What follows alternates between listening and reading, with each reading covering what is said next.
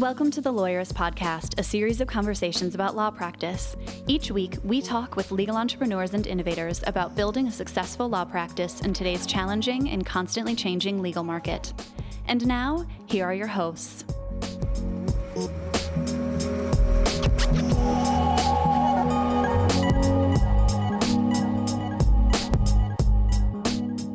Hi, I'm Sam Glover. And I'm Aaron Street, and this is episode 243 of the Lawyerist Podcast, part of the Legal Talk Network. Today, we're talking with Rand Fishkin about audiences, attention, and SEO. I love Rand Fishkin. It was a good conversation. I'm so excited. Yeah. Today's podcast is brought to you by Back Office Betties, Text Expander, Ruby Receptionist, and Podium.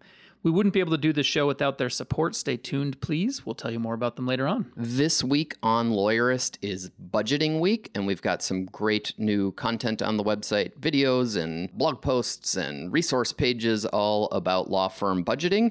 And we even have a new free downloadable budget template in the Lawyerist Insider Library for those of you who either are or want to become free Lawyerist Insiders. It's worth pointing out that the entire library is new. This is a good point that we should probably point out right now. If you are already an insider or if you joined to download a free thing at some point, as of late last week, it is an entirely new library with brand new templates and resources and downloads built around the chapter topics in the Small Firm Roadmap. And so if you haven't been there in a while, you should absolutely check it out. It's prettier and it's full of really valuable stuff, including the budget template. Now we've got a brief sponsored conversation with Emily LaRouche from Back Office Betties, and then my conversation with Rand Fishkin. I'm Emily LaRouche. I'm the founder and CEO of Back Office Betties. We provide virtual receptionist services for law firms across the U.S. and Canada. Hi, Emily. Welcome back to the podcast. So Back Office Betties is a virtual receptionist, which means it's something that firms can plug into their client intake process. And you talk about that in terms of process design. What do you mean by that? What is process design? Process design is extremely important, and I feel like everything in the business should have a process to it. So part of the designing of the process is I follow kind of a simple 3-step format. So step number 1 is you figure out what you want to accomplish. So what is the end game? Step number 2 is pick a strategy on how we plan on getting there. And then step number 3 is we want to make sure we back into it. So you kind of start with the end and work backwards. And along the way, we want to make sure that we can accomplish the process while doing it profitably and making sure the business stays healthy. Gotcha. And so how do you start thinking about process design in a firm or in your work, whatever it is? I think you're going to find in every company, there's some people who are really in the weeds. They're great detail people. And then you have people who are more high level. So I always recommend find those people who are more high level. You know, the ones who annoy you because they forgot to dot the I and cross the T. Those are the best people for your process designers. And then you get the detailed people to fill in kind of the meat of the material. So start with someone who can really see what the end game is and figure out what do we want to accomplish with this? And then kind of backfill it and work with your detail people to fill in how we're going to do that. How do you decide what your strategy is going to be with this process? Picking a strategy might mean what kind of tools are we going to use? Can we use something that's a free tool? Do we have to purchase a paid tool? How are we going to kind of use the strategy of making this happen? Gotcha. And how do you make sure that you're doing this in a profitable way? Right? That has to be one of the considerations too. So for us, a perfect example is when we're designing an intake process, we know our clients have a certain threshold of what they're willing to pay for. So we know we have to keep the call to a certain time period so that we're not overcharging. So for an attorney, you're going to want to do the same thing and look at how much time is this going to take me? Am I overcomplicating things? How can I keep it very simple so that I ensure that I'm not overcharging my customer, but I'm also effectively using my time in a way that's profitable. Do you have any tips for avoiding overcomplicating things? That does seem to come up a lot when people start digging into processes. They get stuck in the process of figuring out their process and designing it. Absolutely. So my biggest tip is find that person, again, who's a little bit annoying because they miss details. They are the best process designer because they're going to do the high level stuff and they're going to figure out how to accomplish what you need to accomplish without getting lost in the weeds. As someone who does design, this is something that I end up doing with Aaron a lot, right? Aaron is the big picture. He says, I don't care about the tools. Here is what needs to happen, which is helpful to bring me back to, yep, I'll figure out how to make that happen. Yes, it definitely helps to have a partner where you guys are kind of the yin and yang for each other. Mm-hmm. And I have a partner like that I work with a lot. And I always tell her, you are the yin to my yang, because everything I miss, she catches. And so it works out perfectly. Very cool. Listeners, if you'd like to learn more, you can visit backofficebetties.com/swipe. And there you'll get a free template with the top 3 intake processes that Back Office Betties has designed, and you can plug those right into your firm, into your intake process. Emily, thanks so much for being with us again today. My pleasure. Take care.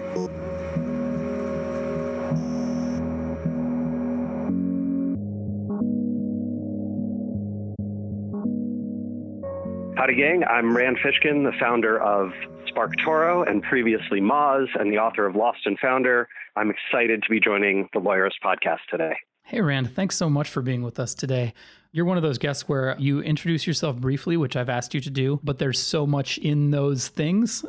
So do you mind starting at Moz and just kind of summing up what that is and what that means and where the company sits now? Yeah, absolutely. Yeah. So I dropped out of college in 2001 and started working with my mom, Jillian. She had been running a graphic design and sort of small business marketing firm as a solo entrepreneur, like many attorneys do, here in the Seattle, Washington area. And her clients started needing websites, right? The internet was growing and the web was starting to be a place where people needed to do marketing. And so I liked building websites, and I joined her to do that full time. And we struggled for a long time, but eventually sort of found our groove with SEO, search engine optimization. So essentially that's the practice of, improving your website and your online reputation and the links that point to you and the words and phrases that you use and the content you create in order to drive high value traffic from Google and other search engines. Back in the early 2000s, there were many search engines. Today, Google is 95% of the US market. I was going to ask you how to explain SEO strategy to a third grader, but I think you've just given us that. Yeah. Basically, billions of people around the world type in many billions of searches every day. And Google determines what results come up, right? They have a ranking system that determines what results come up. And if you can come up for certain terms and phrases, you can drive incredibly high value targeted traffic to your website that will often turn into customers for you. And because of this, incredibly high value transactional relationship that Google has with people searching the web all over the world, search advertising has become a huge market, right? This is why Google is one of the world's largest, richest, most powerful companies. And the organic side of that, right, which is what SEO focuses on, search engine optimization focuses on the non-paid or what we call organic results, those get 11 times as many clicks as the paid results in aggregate. For every 10 searches that result in a paid click, there are 110 searches that result in an organic click, a non-paid click. That's what Moz focused on. Initially, we were a consultancy, services business, and then we transitioned to software and built tools and a platform to help people do this themselves, right? Either for their clients or for their own websites. Moz grew to, I think it's $55 million a year company right around there with 30,000 plus customers and a team of a couple hundred people, mostly here in Seattle, Washington and Vancouver, British Columbia. And I stepped down from the CEO role there, about 4 or 5 years ago, and was at Moz until last year, and then left to start this new company, SparkToro. And at the end of that tenure, I wrote this book, Lost and Founder, that kind of details the long, sometimes very uncomfortable journey of, raising venture capital, trying to grow a company. And it's kind of a warts and all look at the process and challenges that go into that. So, and I definitely want to talk about all of those things. And just, I guess maybe I should throw this in as a disclaimer that Lawyerist is a Moz customer and will be a SparkToro customer as soon as you approve our application. All right, excellent. You're in the beta survey. I'll go in there and make sure. Hey, no rush. We're good. But I should probably throw that out there as a disclaimer. But one of the questions before we leave SEO entirely, I feel like there's still very much a bit of tension between people who are bought into SEO and working on it and people who are like, screw that noise. I don't play games. I just want to make good things. As someone who's been neck eyeball deep in this for a very long time, how do you address that kind of distinction or that conflict? I think that like many forms of marketing, there's a philosophical understanding that I think, reasonable people can even disagree on, right? I think there's a sort of idealistic worldview, which is if I create a great product, I shouldn't have to tell anyone about it. People should just come to me. Right. And any effort to tell anyone about my product or to try and get other people to cover it and amplify it and broadcast it, any effort to do that is manipulation. And I don't want to have any part in that. I mean, that sounds like lawyers' attitude towards advertising in a nutshell, actually. Sure. Historical. Yeah. And Hey, I think if that is your philosophical approach, right, if you believe that it's unethical to, ask your client to tell their friends if they have a good experience or to leave you a nice review or, to go to an event and speak at a conference to broadcast, sort of your expertise or to, advertise, anywhere. If you think those things are fundamentally unethical and against, your sort of moral core, SEO is definitely not going to be for you. Yeah. Right. That's not, it is a marketing practice. Absolutely. I don't believe this at all. Right. I think that value, massive amounts of value are created when people who do good work broadcast and amplify that work in ways that reach their audience and that help them drive value for those folks, right? If you are the best criminal defense attorney in Pittsburgh, I really hope that you are helping people who the criminal justice system has treated wrong. I hope that you are attracting those people to your practice. I hope that you are doing great work for them. I hope that you are giving them, the fair shake that potentially American justice system is not giving them. That's what I want, right? That's what I want as a citizen. That's what I want as a, fan, a hopeful idealist about how our justice system could work. But I also understand that there are people who feel differently. So you're comfortable just saying, you know what, here's the deal. And if you're not into it, that's okay.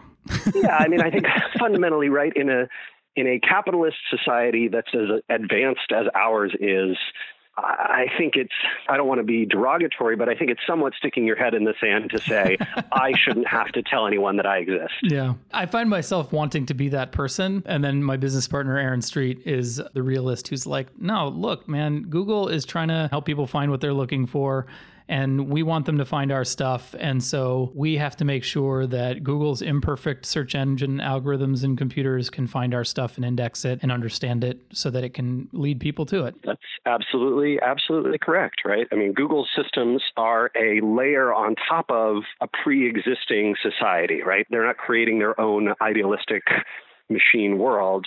Right. They are fundamentally looking at all the signals of brand and competency and signals of popularity and importance and referenceability. And they're trying to find, the folks who have the expertise, authority, trust, right, and brand to put in the top of the search results. And as a business owner, it's your option. Right? It's your option whether you want to amplify those things and do them the way that Google sort of needs, or whether you want to ignore those and hope that Google kind of eventually figures it out on their own and that other people who are good at that don't take your position. Mm-hmm. It would be awfully tempting while I have you on to go down the rabbit hole of SEO. But I think what I'm just going to do is tell people who are interested to go and watch your Whiteboard Friday videos on YouTube. Because I think that's probably the best place to just dive in and get an overview and check out your excellent mustache. So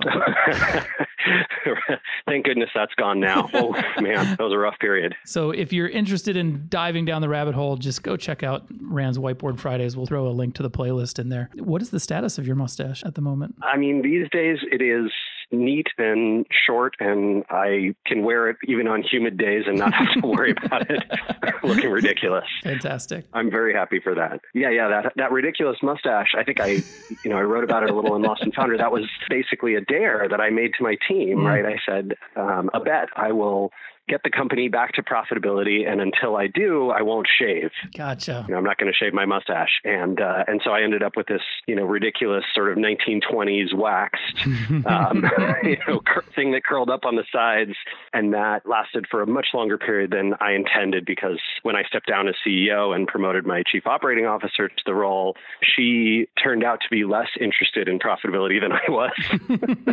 Oh, man. There you go. Well, we need to take a quick break to hear from our sponsors. And we come back, we're going to pivot to talk about Lost and Founder and what you learned about being an entrepreneur. And then we'll close by talking more about SparkToro and how it's different and another way of flipping SEO upside down. So we'll be back in a minute. Drip, drip, drip. Hear that? It's your office's online reviews. Kind of slow, huh? Not exactly the gush of praise you were hoping for when you set up your account on that review site. But why? After all, your best clients love you. They say it all the time, just not online. And that's too bad. Because your word may be your bond, but your clients' words, well, they're your best sales tool. And these days, a star rating can make the difference between very interested and running for the hills. Podium knows how important reviews are to your law office. That's why they built a great online review platform, making it simpler than ever to get a 5-star rating you know you deserve. Businesses see an average 6% increase in revenue from reviews thanks to Podium. More than just a friendly reminder, Podium sends clients straight to the review sites you care about most, with built-in analytics to monitor your progress towards meeting your next goal. So you could keep waiting for reviews to drip in, or you could open the floodgates with Podium. Just visit podium.com/lawyerist to save 10% when you sign up. That's podium.com/lawyerist to get started and save 10%. Podium, become the #1 law office online. Unlock your productivity with TextExpander. Easily insert text snippets in any application from a library of content created by you and your team while reducing errors. You can save so much time, it's like getting an extra employee. TextExpander is available for Mac, Windows, iPhone, and iPad, and Chrome. Show listeners get 20% off their first year. Visit textexpander.com/podcast to learn more about TextExpander.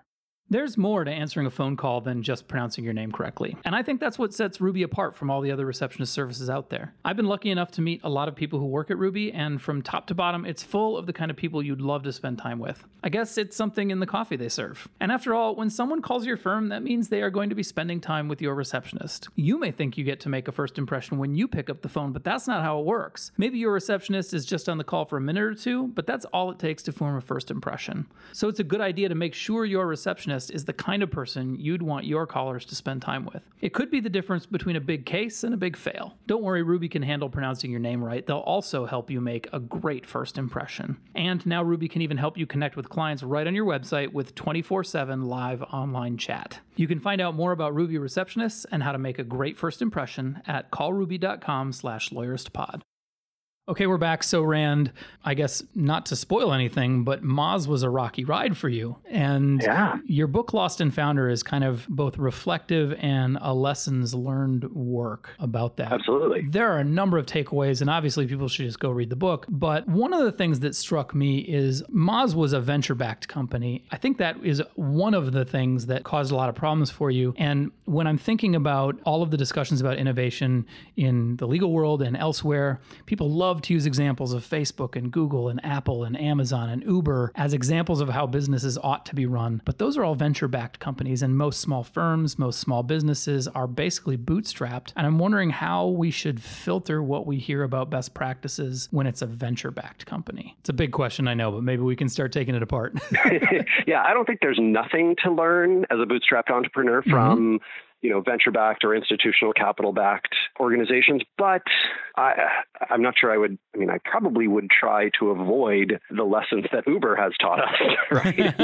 Unless what you're looking to do is use, billions of Saudi dollars to sort of fund a non-profitable, will eventually make up for it with self-driving cars business. That's a very strange one to me. I think, Amazon, Apple, Microsoft, Google, they have lessons that we can learn, but I think they're very, very difficult to extract, particularly because those companies are so big. They have so many institutional advantages. Their challenges are so different from what a bootstrapped entrepreneur faces. I don't feel like there's a tremendous amount that you can directly learn and take away, right? If somebody says, hey, this is how we did, product planning meetings in Google, and you and the 4 attorneys in your practice sort of look and go, oh, okay, well, maybe we should do product planning that way. No, you probably shouldn't. That probably is tremendous overkill. The products that you're creating are essentially, trying to figure out how to package your services, which is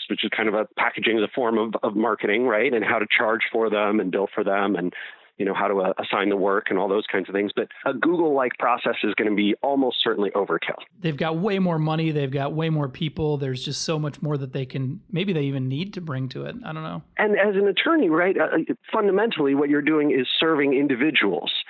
Google is not serving individuals, right? No. Google is serving billions of people. And so the products that they build have to be accessible to, marketable to, usable by billions of people. And that is a fundamentally different challenge than how do I craft something that my next 70 clients over the next, whatever it is, a year, 2 years, 4 years are going to appreciate and enjoy and get value from and, take away great service from and want to refer their friends and, it's going to be able to practice that I'm proud of, just completely different in every way. And so I think that on the innovation front, there's probably a lot more to be learned from small businesses on the technological innovation side, to be learned from early stage companies, maybe those that have just gotten funding or maybe those that are seeking funding or those who have stayed small and built remarkable practices. I think that's a far better target for who do we learn from. In your takeaways in Lost and Founder, it was clear that you have wrestled with some of these issues around in what ways would taking capital influence my options and my ability to make decisions and to feel good about the product I'm building and work with people I want to work with? How does culture and values play into this? I feel like I could see you wrestling with a lot of those issues, and sometimes they're due to, I suppose, the way you take funding. But it feels like, when you look at a Facebook or a Google, there's this story that they're trying to tell to investors or to advertisers and customers that are pretty influenced by those things as well. Yeah, totally agree. Another piece of Lost and Founder was you just being very open and vulnerable and honest about all of the downsides to being an entrepreneur in a startup and trying to make that work. What do you think makes it so hard to be an entrepreneur? Another big open-ended question, but I'm curious to hear what you say. Yeah, I think that when you are I don't want to say a cog in the machine, right? But when you are an employee and you are one of many, there is a sort of shared roadmap, right, that everyone experiences. They all work for someone. They're all working towards something that's defined by leadership. They're working in a culture that's been defined by the founders, the creators of whatever organization they're in. If you go that level up, it becomes very, very much a solo or a project that you are doing entirely with your co-founders, your other partners in a law firm often. And that means that everything needs to be defined by you. It also means that you are fundamentally, at the core, responsible for everything. Everything is your fault. Everything is your fault. I think I have evolved my thinking on this, right? So what I used to believe was that not only was everything ultimately my fault and responsibility, but that it was also within my power completely to change all of these things, right? That everything here could be optimized. That the only reason Moz wasn't, Google or Amazon or Apple was that I wasn't doing a good enough job. Yeah. Right. And that if I could figure out the right things to do, that we could be in those spaces. And to be honest, I think that's sort of an immature attitude, right? It's an attitude that's grounded in, the traditional sort of, well, I'm an American male in my early 20s, and I think I can do anything. And, I believe all the hype about the venture-backed world. And as you get older, right, I think you realize that's not the case. Right, that you have a tremendous amount of freedom and leeway, and you can absolutely influence the direction of your company, but the forces of the market and the world and your environment are also big factors in that. And you do not fundamentally control your employees like you might control the, switches on a railway. And luck, right? Yeah. I think holding yourself to that responsibility. Yeah. Whenever I hear people talking about what works and what they've done awesome and how everybody else should follow it, I'm like, Yeah, but for every company that did what you said and succeeded, there are probably 9 or 20 that did exactly what you said and failed. And so It's one thing to say you can't lay all this stuff at your feet as a founder or anything else, but it's another thing to just disclaim it entirely. And there's somewhere in the middle where the right combination of luck and it's my fault and it's my success, and it all kind of evens out. And if you nail it all across the board, then you win, I guess.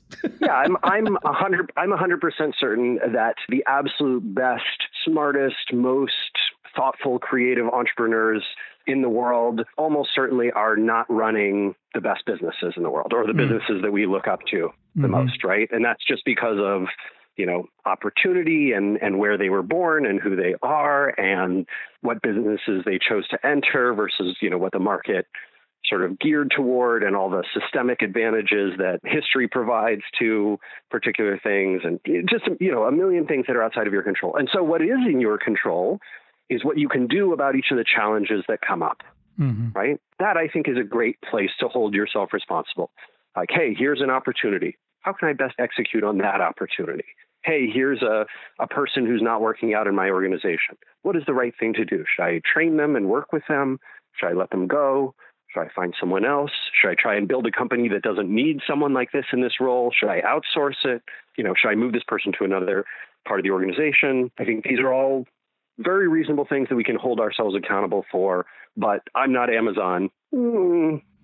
Let's probably take that one off the table. Like from day to day, from week to week, though, how do you keep yourself out of that mindset of this is all my fault, or it's, the reason we're not successful is on me? Do you have any tools that you use to keep yourself healthy, your mind healthy? I mean, what's interesting is if you read Lost and Founder, you'll find a couple of chapters in there where I obviously did not, right? Where I obviously was lost, completely lost in the world of this is all my fault. I'm not doing it right.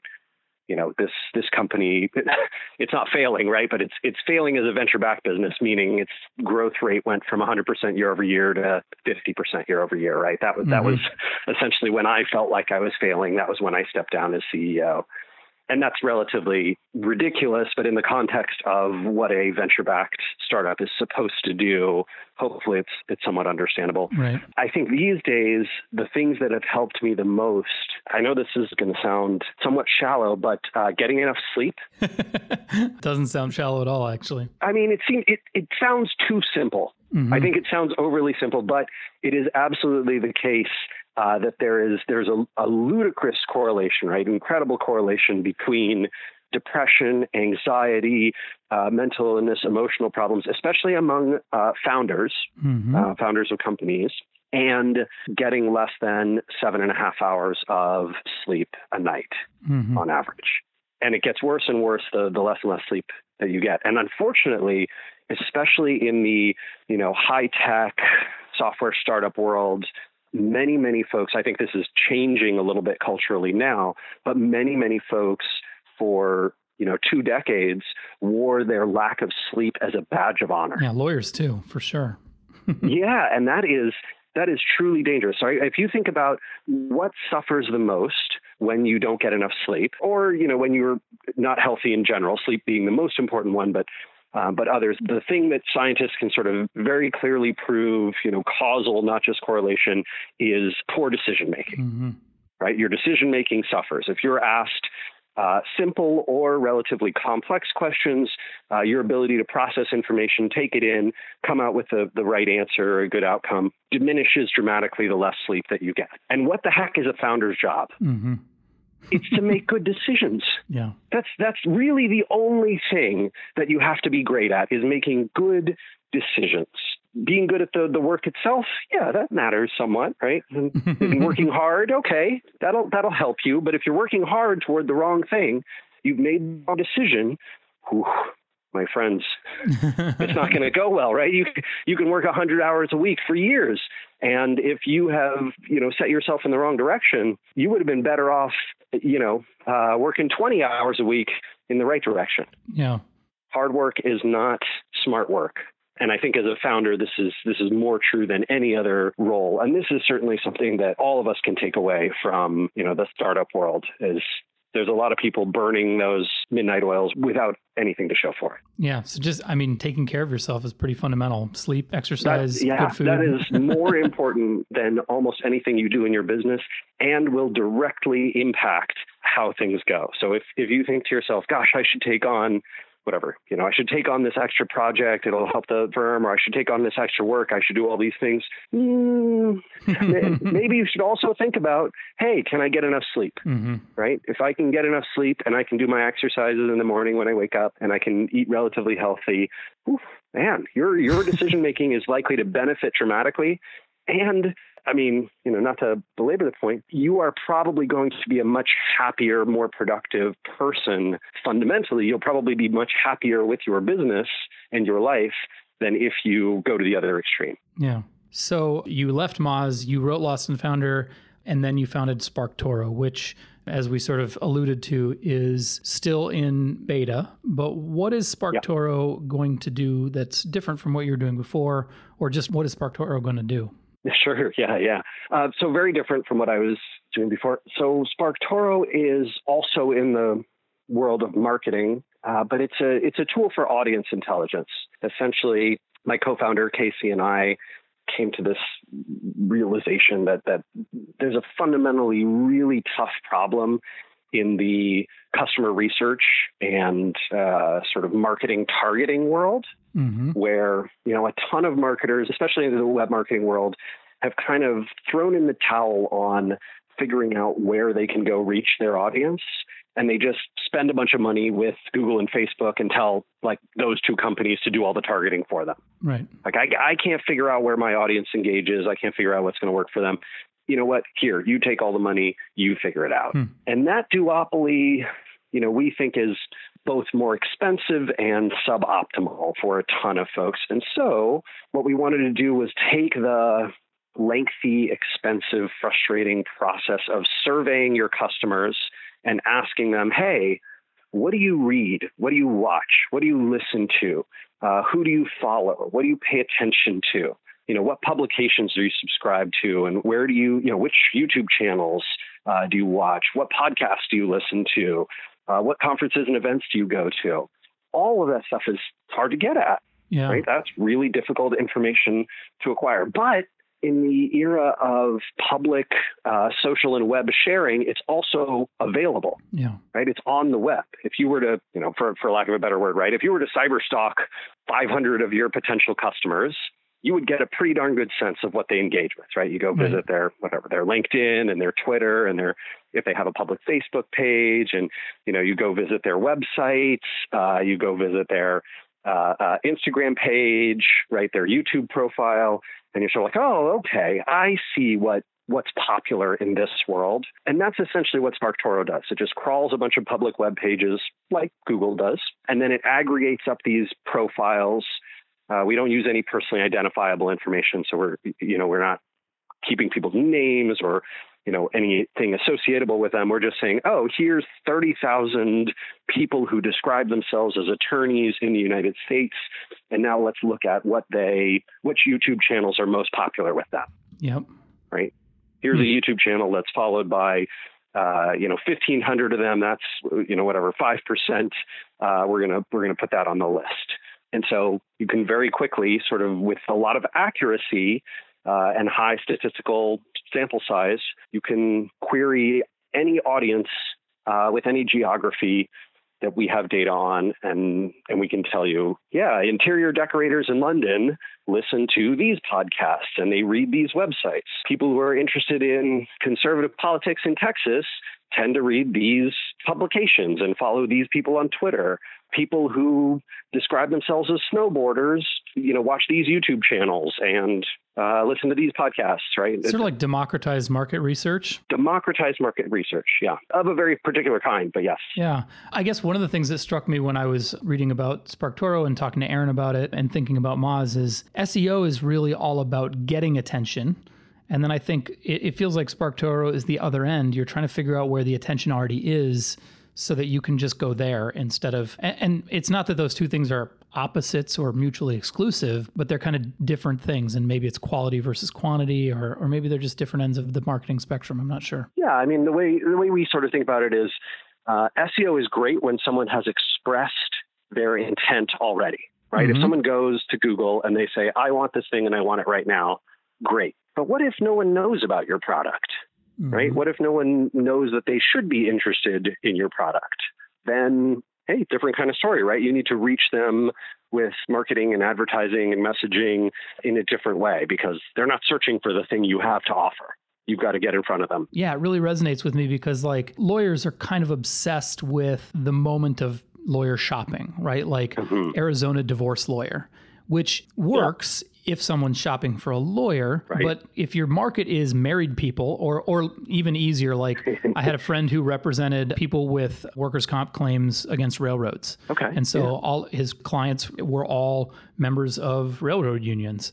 And so the question there is not somebody shopping for a lawyer. It's where are people who are members of railroad unions spending their time in the months and years before they get injured so that they already know who you are at the time. Yeah, that's the real game, I think. Yeah, that's exactly the kind of thing that SparkToro would help with, right? So you could plug in the name of the railroad union and you could see, okay, people who mention this railroad union tend to follow, read, watch, listen to these people in publications, and you could reach them that way. When you see those, like hey, we're looking for people to join a class action lawsuit, for example, right? Have you had experience with X or Y or Z? Did you buy from this company? Did you rent from this landlord? Whatever, right? That's the kind of thing SparkToro could help you identify, as opposed to, Arizona divorce attorney. I mean, I think that, SparkToro is much less helpful for those types of situations because advertising to all... That's classic SEO, really. Right. Advertising to all people who are married who might get divorced is very tough. Nobody puts in their profile, right? Like, well, I'm considering a divorce in the next few years. No. Yeah, but they're probably looking for, say, how do I stay together? And that might be something where a tool like SparkToro could help. Okay, so people who are looking for a relationship advice, where are they spending their time? Yeah. Now we're onto something. Yeah, right. So, if someone basically describes themselves in their sort of bio, or they are following, reading, sharing content, talking about a topic in a particular way online, publicly, then SparkToro can help you find them, right? We're good in those cases. In cases where people are less forthcoming about what they're doing, or it's just very subtle, or that information is sort of hidden until the moment of intent, SEO is a better way to go. Yeah. It's kind of like SEO is I guess we've said it ad nauseum, but like that is the end of the stage where people are actually shopping for a solution, looking for something. And you say that in terms of search intent, and which is maybe a term of art that is worth explaining. What do you mean by that? So search intent is essentially when someone types these words and phrases into Google, what goals do they have? Why are they doing it, right? I.e., can we read their mind at that point, basically? Yeah. And the answer is sometimes, right? Sometimes you can read their mind. When someone searches for Arizona divorce attorney, there's really only one reason they're doing that. Maybe a couple, right? They're either, maybe we could imagine a few scenarios, but they're either looking for a divorce or maybe they are someone from the press and they're looking for a quote from someone on statistics that they're going to, put in the paper tomorrow. Those, there's not a whole lot of option. But if somebody searches for anti-competitive practices and antitrust law, gosh, what are they looking for? Right? Well, it could be, right? It could be really helpful. Maybe this is someone who is about to, who wants to sue Google, right, for anti-competitive practices.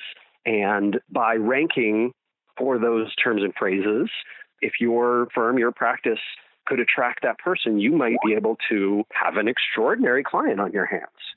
You've got to get into the searcher's mindset, understand what they're looking for, deliver that information in a useful way, impress them, right? Hopefully blow them away, hopefully get lots of other publications from around the web to recognize the work that you put into this document, this resource, and get them to link to it. Yeah. There's a considerable amount of work that goes into that process. It feels like SparkToro might be a piece of the puzzle that I've been trying to figure out for a while, which is when we've had pages that optimize really well for things that we don't care about. Yeah, sure. Like one of our most popular posts has been about professional handbags, which it's a good post. There are lots of good options on there, but the Venn diagram of people who find that post and people who are solo and small firm leaders is probably not that huge. And I know this because I've met people who've used that to shop for handbags who aren't even lawyers. Sure, of course. right? But like when I talk to SEOs about this, they get really excited about how well optimized that page is. And we're considering deleting it because it doesn't actually give our site much benefit because it's not helping us find the people that we are trying to bring into our community. By the same token, like there are blogs out there who write about legal stuff that get really excited about links from the New York Times. And that might carry good link juice, but if 1 million people visit our site who are not our core audience, that's great, but I don't actually care about most of them because they're not the ones we're trying to help. So this is why I think fundamentally, this is why you should care about that, right? If you are mentioned in the New York Times, even if it brings you 0 visitors who convert over the next 10 years, right? None of them convert. None of them even refer someone to you, right? What you think to yourself is, oh, that was, $2.80 of wasted internet bandwidth, right? Because bandwidth is very cheap these days. Yes. I would still tell you that is a very useful, high quality reference point. And here's why. When people perform search queries that are for exactly what you offer, right? Whether that's, Arizona divorce attorney, a link and a mention of your brand in the New York Times is a signal of authority and trust and quality that Google will take into consideration, right? And so essentially, I think you kind of referred to it as link juice, but I would sort of call that the trust signal, right? That is a signal of trust. And if you appear in the New York Times and the Washington Post and on CNN.com and on, a bunch of other websites and whatever, right? The ABA links to you, and maybe the Lawyerist podcast links to you because you had a particularly excellent guest appearance, right? And all these different publications, right, are saying something about you, mentioning you and your brand name, linking to your website. As Google crawls and indexes the internet, they start to pick up on that, and you are far more likely to rank than your competitor. Yep. And you might say, well, this is ridiculous. I wrote a piece on professional handbags, and so Google thinks I'm a better lawyer? Possibly. Yeah, kind of. Possibly, right? Because you have earned these signals. And so I think that it is good to keep in mind how Google works as you are considering these, different marketing investments that you could make, because what you think of as useless traffic might in fact be the thing that brings in, the next 10 whales that you land. That makes good sense. I want to be respectful of your time, Rand, and I really appreciate the time you spent with us today. We'll be linking to Whiteboard Fridays, to Lost and Founder, and to SparkToro in the show notes if people want to go there. And if people want to follow you, they can find you where? Where's the best place to send people who want to follow you on the internet? Yeah, so obviously, SparkToro.com is where I'm doing the majority of my work these days. If you are on Twitter, I am at Randfish. That's my most active social network. I talk a lot about web marketing things, including stuff related to Google and small business marketing as well. Very cool. And I really appreciate you having me on, Sam. It's been great. Thanks, Rand. Are you interested in implementing the ideas you've heard on today's podcast into your law firm? Could you use a little help? Hey guys, it's Stephanie, the VP of Community Success here at Lawyerist, and I'd love to help you tackle your business or take it to the next level. Head over to go.lawyerist.com/start to sign up for a quick call with me, and let's talk about how Lawyerist can help you create your best law firm.